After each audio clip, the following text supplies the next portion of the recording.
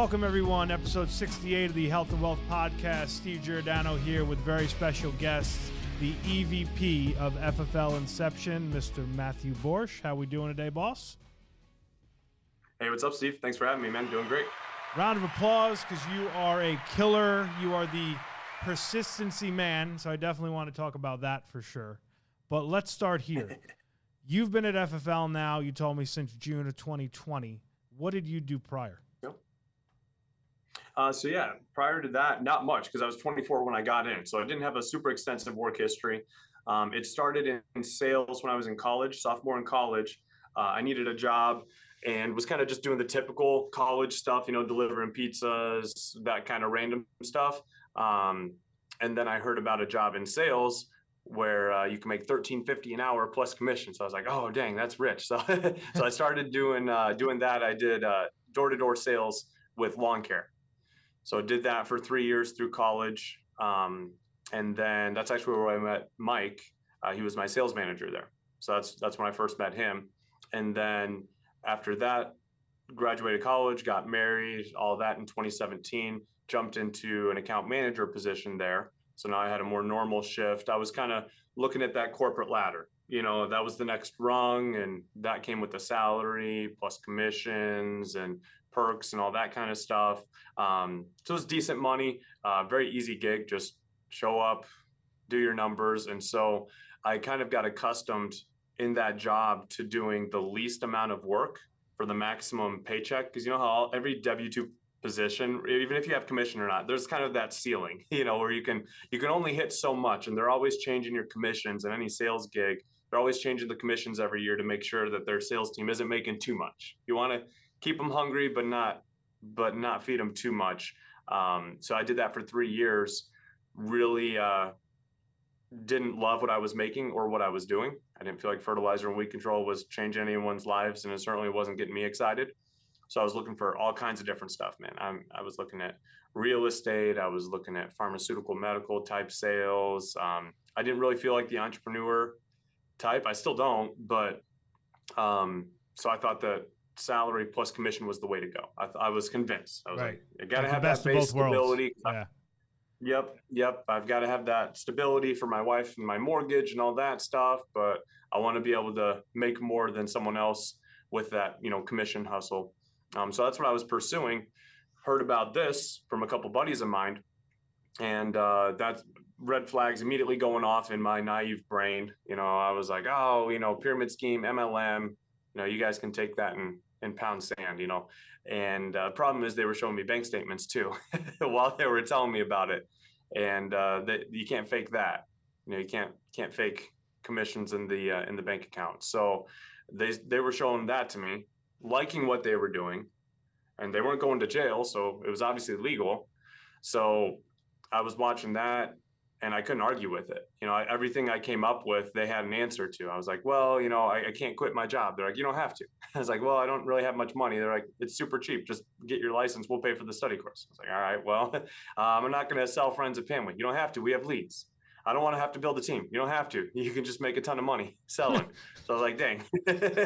So they had an answer to every one of my objections that I was trying to come up with. So I was like, well, I guess at this point I have to try it. I got to at least try it because I'm going to hate myself if I don't. So June, that's when I hopped into it part-time. Sucked like crazy. I mean, I thought I knew sales. So I was one of the least coachable new agents you would ever meet. Not on purpose. I just wasn't trying to improve or get better. I just assumed that since they filled out the lead, I just had to show up and collect the check or something, and I wasn't working that hard either, because I was treating it like an Uber of sorts. Like you just show up and you get paid kind of a thing, and that's definitely not what it is. You can't just show up, because the minimum here is zero. And like I said, I was used to putting in the minimum effort to collect the check, and I brought that mentality here with me. So first couple of weekends, I made nothing. Spent money on leads, didn't work that hard, didn't reach out for a lot of help. So that's where we were. So a couple weekends in, I realized, okay, either this sucks and isn't going to work, or I suck and need to go to work, and decided to swallow the ego pill a little bit and choked that one down and made some dials Wednesday after my work, booked an appointment, went out there, 2.5 hours in the home. I was wearing Wow. a sport coat and a button up, looking like a dang fool because I was so nervous. I That's was trying funny. to overcompensate. And yeah, so 2.5 hours in, hadn't even signed into the carrier portals and stuff. So I'm like calling Gabe, like, oh, what should I do? And oh, crap, I haven't logged in there yet. So that was a rough one. But with that husband and wife, I made commissions equal to a 2-week paycheck at my current job. So that was a pretty easy ride Wow. home, calling my wife Cynthia and just saying, hey, like, I need to do this. I have sucked for 2 weeks now and just made what I would have made 2 full weeks at the job. So turned in Wow. my 2 weeks notice and started full time July 1st. Haven't looked back since. So that's kind of my story there. Wow. So, did you have any entrepreneurial like background at all in your family, or no? No, none whatsoever. If is it possible to have like negative entrepreneurial background or something Yeah. like Yes, I think I'm like I'm with you on that actually. yeah. Yeah, no, it was not at all. Like it doesn't come naturally to me. I was scared to death. I didn't think it made any sense. But like I said, when you're not happy with what you're making or what you're doing, you have to consider getting uncomfortable for a change. You can't just sit around whining. It's like what I do at the gym. Oh, I'm not bulking up fast enough. Well, okay. Did you eat an excessive amount of protein and supplements and hit the gym consistently? No. Okay, well, stop whining about being a shrimp then. It's pretty straightforward. It's just in the business side of things that I hadn't experienced yet. So no, zero entrepreneurial background whatsoever, but I had a desire to put my family in a better situation, and this was the best opportunity I could find. I love that. And it's funny how you say like you still don't feel like an entrepreneur, because I kind of feel the same way. Like we do Yep. it, we're doing all the things, but we're also kind of learning on the fly. You know what I mean? And Oh, I want to 100%. ask you how you learn. I kind of know what you're going to say, but what are things that you do tap into people to now learn how to live this different entrepreneurial life? 100%. Something I learned, right away in this business, and thankfully it applies at every level. The move fast and break things kind of mentality has been huge, and that's not something that comes naturally to me or I'm accustomed with because I'm a very planning, think through, OCD, Yep. be 100% on it before you even think about taking the first step kind of a guy, and that just doesn't work in business ever, let alone here. So that's been something that I've constantly had to push myself on, reminding myself, hey, no, you got to do it. You have to spend the money, you have to invest the time if you're going to see anything out of it. So that's been a huge learning curve for me. But that's what I've kind of had to implement is put the activity in and then plug into the people that are where you want to be. I heard it put the other day, never take advice from someone you wouldn't trade places with. Mm. So find those people that you wouldn't mind trading places with and take advice from them while you're putting in the activity. And so that's kind of been my learning curve over the last 2.5 years is put in the work, put in the time, put in the money, reach out, learn from others while you're also learning from yourself and your own mistakes. And that's how you grow at a faster pace than normal. Love that. So now you start taking it seriously. You become a top producer. You become a Hall of Fame producer. And you had an amazing story of your persistency and what you did to keep very, very high persistency. And I think that's a key thing. It's not about all the money and the issue paid that you sell. It's about really what you keep. Industry average is typically that, like, we'll call it 20, 25, 30. You are, I believe, 90% stays on the books or something like that. Yeah, it's in the low double digits depending on what day you look at it or what carrier you look at it with. But yeah, somewhere around 12 to 15% is typically where I'm hovering. It's funny because we recently had a guy on the team this past year do a 3%, Wow. and so that was especially mind blowing. But yeah, no, I went on a huge journey because if I show my sales tracker that I keep, just an Excel file of my clients and sales that I make and stuff, if I show that. I put green when I tell them, hey, congrats, you're approved, everything's good to go. And I put red whenever they tell me or I find out that they want to cancel. If you look at that for when I first started, it looks like a bloodbath. It's disgusting. All the red on there. So that was a huge learning curve for me because I was depending on just kind of throwing it out there instead of learning how to do a better job, building more value and emotion in the sale versus just, oh yeah, we got to see if you're approved, sign here kind of a thing. doesn't work out. Feels good in the moment, but then when you owe that money back, it's like, all right, we need to change something here because that's too emotional of a roller coaster to ride for most people, definitely myself. For sure. What's one thing you can attest to what made the difference in keeping more business on the books? 100%. I don't know if I can bring it down to one thing. I'll give you two. Yeah, sure. I don't know if I could relate just to one thing. The first thing I did was I made sure to not avoid the pain point. So when I was first starting off, what I would do is I'd have them pick a plan, and then I would almost try to like hide the number from them after that, like not wanting them to think about it.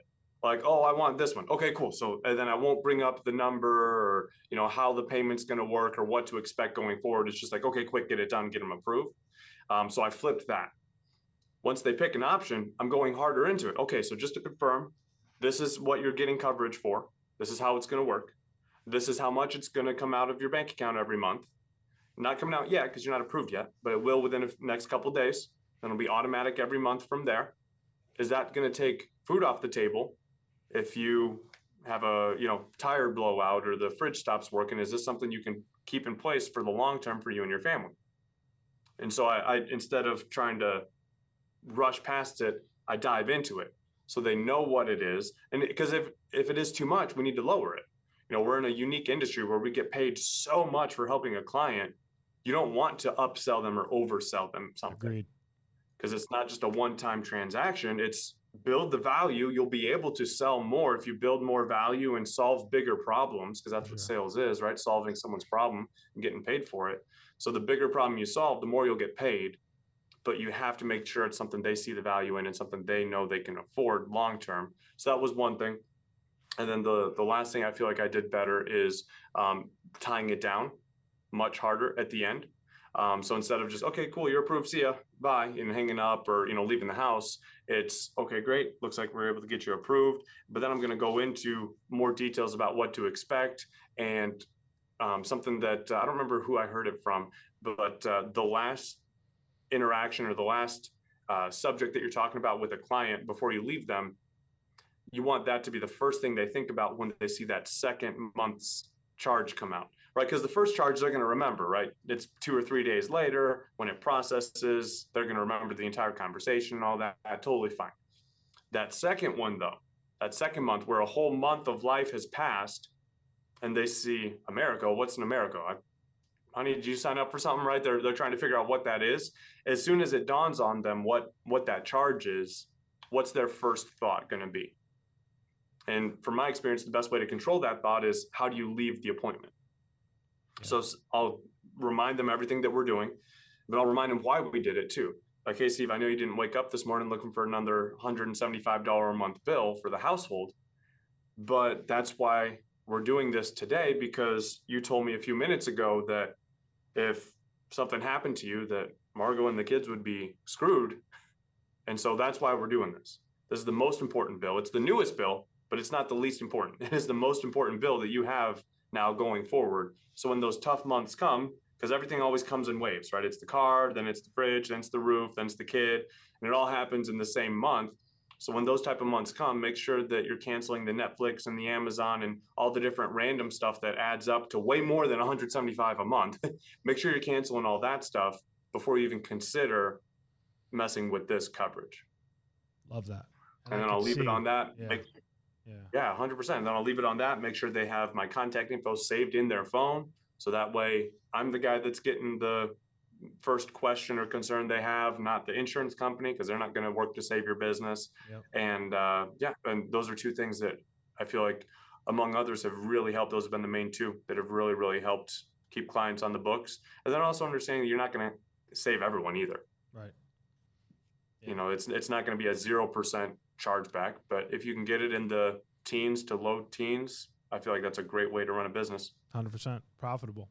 So now you obviously came into a culture with the guys that brought you in, Gabe and everybody there, of growth and building. So first you're kind of figuring out the sales side, and you had said earlier, like, you didn't want to hire anybody. At what point did that change to where you said, hey, I see integrity, like your hat, as an opportunity, and I want to build? 100%. That I'm thick-headed, so it took longer than it should have. But for me, it started off. I think I can point to two things. The first one was I was worried about being that guy. Yep. That guy with the opportunity. But over time, I realized that you're only that guy if you care more about yourself than you do the person that you're talking to. Right? In other words, if you're recruiting to make a buck, to build your team, to build your ego, if you're recruiting for yourself versus telling someone about something with the intent and goal of helping them change their life, there's a big difference. In most places, the reason that opportunities have such a cliche kind of stereotype is because most people that are selling an opportunity are broke. True. And can't really help you make a ton of money. Right. But once I realized here, that's not what we do or how we do it. The only way that I get excited about recruiting someone here is if I can help them and help them make a ton of money, which coincidentally is why people join for the most part. Right. It's one of, if not the only reason they join. And so that realization was a huge light bulb for me, realizing that I'm not that guy. I know it in my heart. I want to have a ton of people on the team that make a ton of money. I don't want to have them here just to have them here. And then the other realization was, I would say a good 6-7 months into it, around the turn of the year, kind of going into my first convention, leading up to it, I started realizing, like, hey, I have sucked supremely for the last 6-7 months, but I actually netted more in those 6 months from July to the end of the year in 2020. I netted more than I had grossed at my account management job plus my wife's income in 2019. Like, our entire household W-2 tax filing was less than I netted in the first 6 months in this business. So it's just like, holy crap, if an average schmuck like me can do that in 6-7 months, what am I worried about? Like, why would I not tell everyone about this? Because all I did was go to work and make a bunch of mistakes and learn and grow and keep going to work.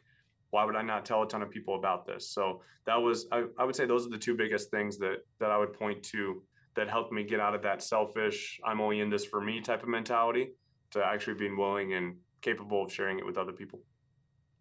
I love that. So now, a lot of things change in building where I'm sure you guys, much like we were, more of an in-home. Then we get into this telesales, this virtual game. How was that transition for you? Because you were an in-home guy starting out, right? 100%. 100%, right? How was that for you? How was that transition? How is it teaching people now? And what growth have you seen from it? Yeah.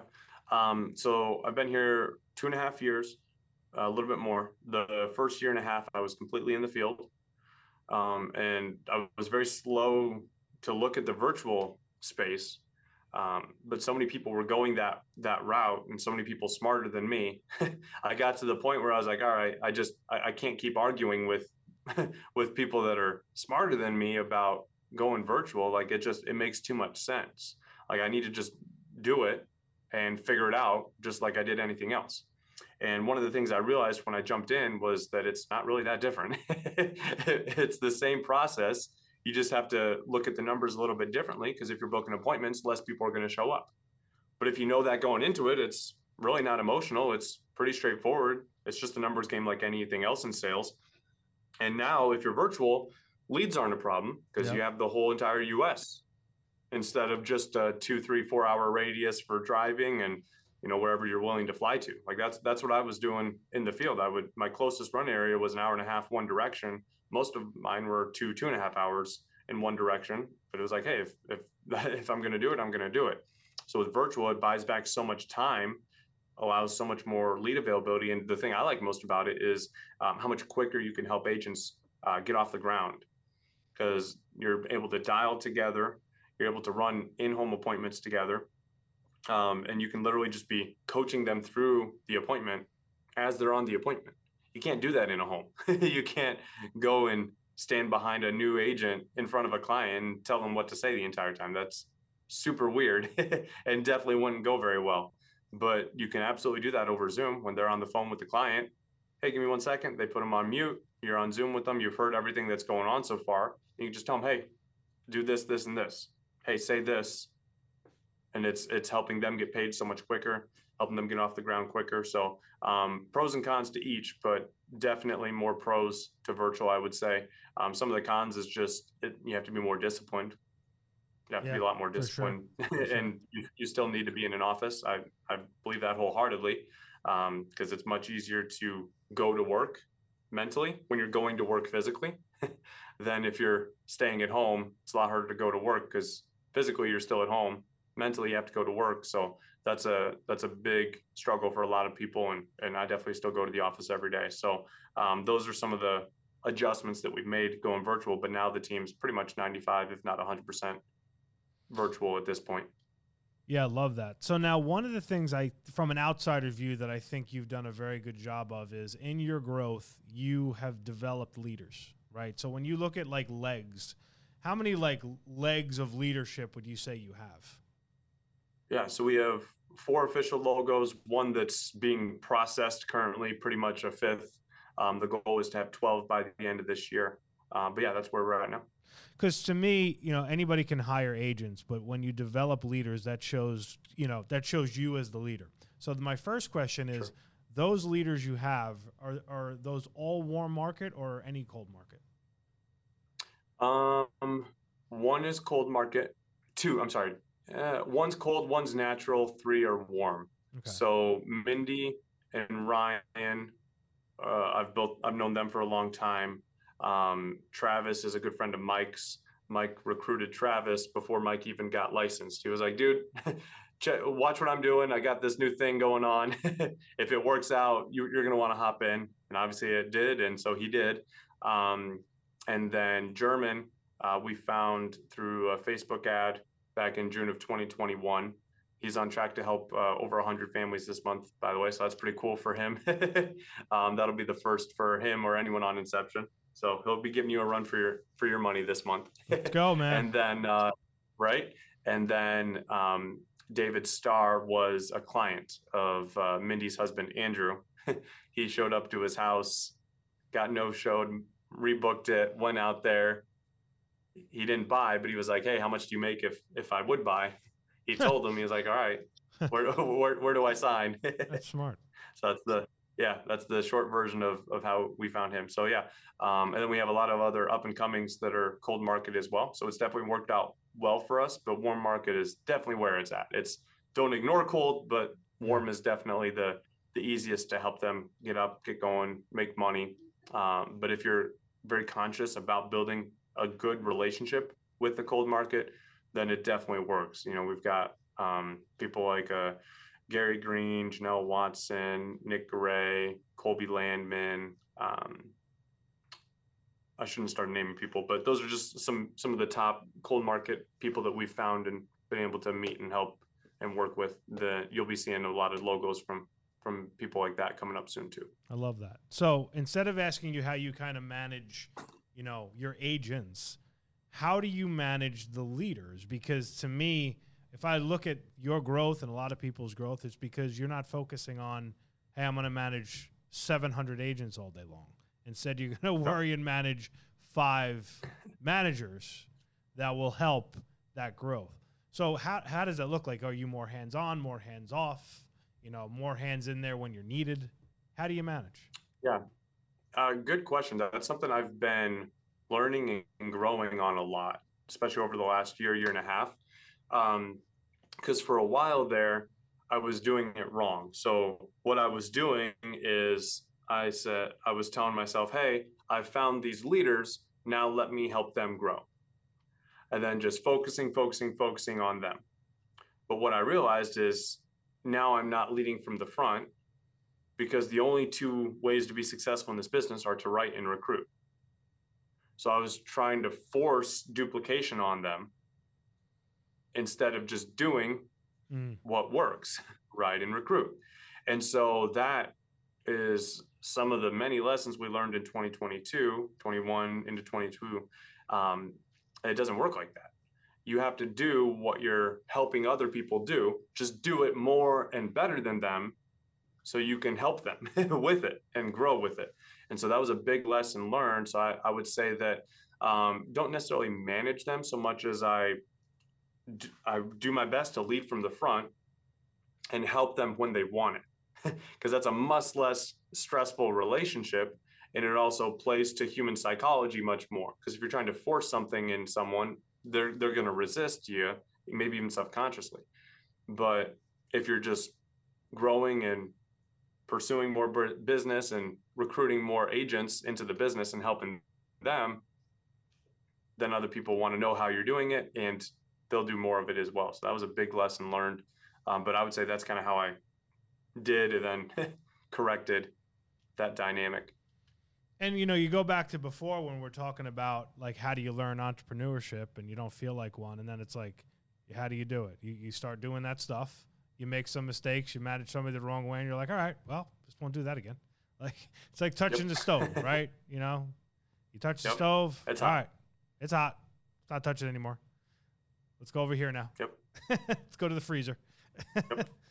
So now, last thing I want to 100%. wrap with, and you're awesome, is the lock-in. So you are a lock-in traveling machine. Speaking to your managers are holding them, doing a great job of that. Talk to me about what they look like, feel like, and what it's bringing you in volume and new writers. Yeah, so I would say lock-ins are something we resisted a little bit at first, again, because I'm a hard-headed idiot and don't like change, but and because they're a lot of work too. It's a lot of work. It looks fun if you market it right, but it is a lot of work with a little bit of fun.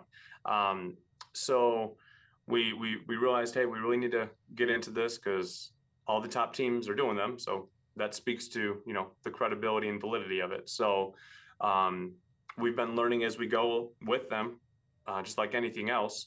But what we've seen is it builds a culture that you can't build any other way. You can't, virtual doesn't replace being in person with agents, pouring into them, having them watch you work, you watching them work. It's irreplaceable. So you'll see months and months, if not years, of growth in agents in a short 2, 3, 4 day period. So it's like, okay, well, that's worth it. Yeah, that's 100% worth it there. Numerically, you'll see more volume come from it because everyone's working. When you're clear about, hey, we're coming here to work, and then everyone goes there and works, what do you know? They're working more when there's a bunch of people around doing the same thing than they are when they're at home by themselves with just a little square on a Zoom room. So you'll just naturally see more because people will be working harder. With that extra work, with that extra time, attention, and training, you'll see massive growth. And also, they are a lot of fun in a productive, working hard type of way. And it's very attractive to lots of people. So in other words, if you've got people that are considering the opportunity, what better way to show them the opportunity than helping them see 5, 10, 15, 20 agents just straight up working and doing what we do? Because what we do isn't hard. So when someone can come in, see what you're doing, hang up with a client and be like, oh yeah, I just made this much. And it just blows their mind. Like, seriously, that's how much you made from what I just want you to do? It's a no-brainer at that point. This last one, we had a guy in car sales. He was strongly considering this, but kind of on the fence, because obviously the car sales route is very proven. It's been around for decades, and it's decent money with a lot of work over decades of time, right? And so when he sees all these people in there, new to sales, we had one girl that's never been in sales before, was a RN. She helped 4 families, and those were her first 2 policies, and she helped 4 families over the couple days. And so when he sees stuff like that happening, he's like, oh yeah, like I'll go turn in my 2 weeks because this is a no-brainer. So you're able to help people see what it looks like and how simple it is, but how much money you can make helping families here in such a short period of time. So it's effective for the new agent to really give them a boost of confidence, because if they come to that and don't make a sale, it's just because they were sitting on Instagram the whole time and not working. Right. And that's on them, not you. So as long as you set the expectations, make it clear on what's happening, make sure everyone has enough leads to work, and enough food and energy drinks to keep working, like they're bound to help some people. So we were able to have about 15 agents out there. About 25 total people came in and out at some point in time. We averaged about 17, 18 there any given time. 6 first-time riders, and we helped 70 families coming from a team that their best week ever was 48 families, and this was 3 days, not a whole week. So obviously they'll probably help over 100 families this week. So so yeah, it was absolutely incredible. Saw a ton of growth, and we're looking forward. We got another one coming up here, and well, we're doing one right now here at the Indiana office, and then another one coming up at the end of the month, and another one in April. So with different teams and stuff. So it's incredible. They're worth every penny, and a few hours less of sleep, but they're incredible and a lot of fun. So I'm looking forward to seeing how they grow and evolve throughout the year. You know what I love is, you're doing something and teaching virtual, but the importance of face-to-face in you and your agent, that you said a mouthful of, you're accelerating them getting going or not. Because let's face facts, if I recruit people all over the country, they can get on the phone with me. Hell, they can get on Zoom with me. But there's something to be said. If I can sit with you, go through it, I might say one thing that clicks, that you can get them to the next level. So I love that. Yeah, 100%. That's incredible. Well, you're the man, bro. And we are on this crusade of board member in March. So I hope we can get there together. And, maybe we'll toast and have a drink to it when we get there in April. I agree, man. It's going to be awesome. 1,000 Family March. Let's make it happen. Yes, sir. You can come down, and you can enjoy the nice, hot, warm weather down here. Yeah, I was going to say, definitely me coming to you, not the other way around. For sure. It's like February, and it's like 93. Like, it's not a bad life. Can't complain. Not at all. Not at all. Well, I appreciate you. Anything I can do for you, of course, please reach out, and I'll be rooting for you, and I can't wait to see you pop up on that leaderboard. Likewise. Let's get it. All right, brother. Have a great day. Thanks for joining us.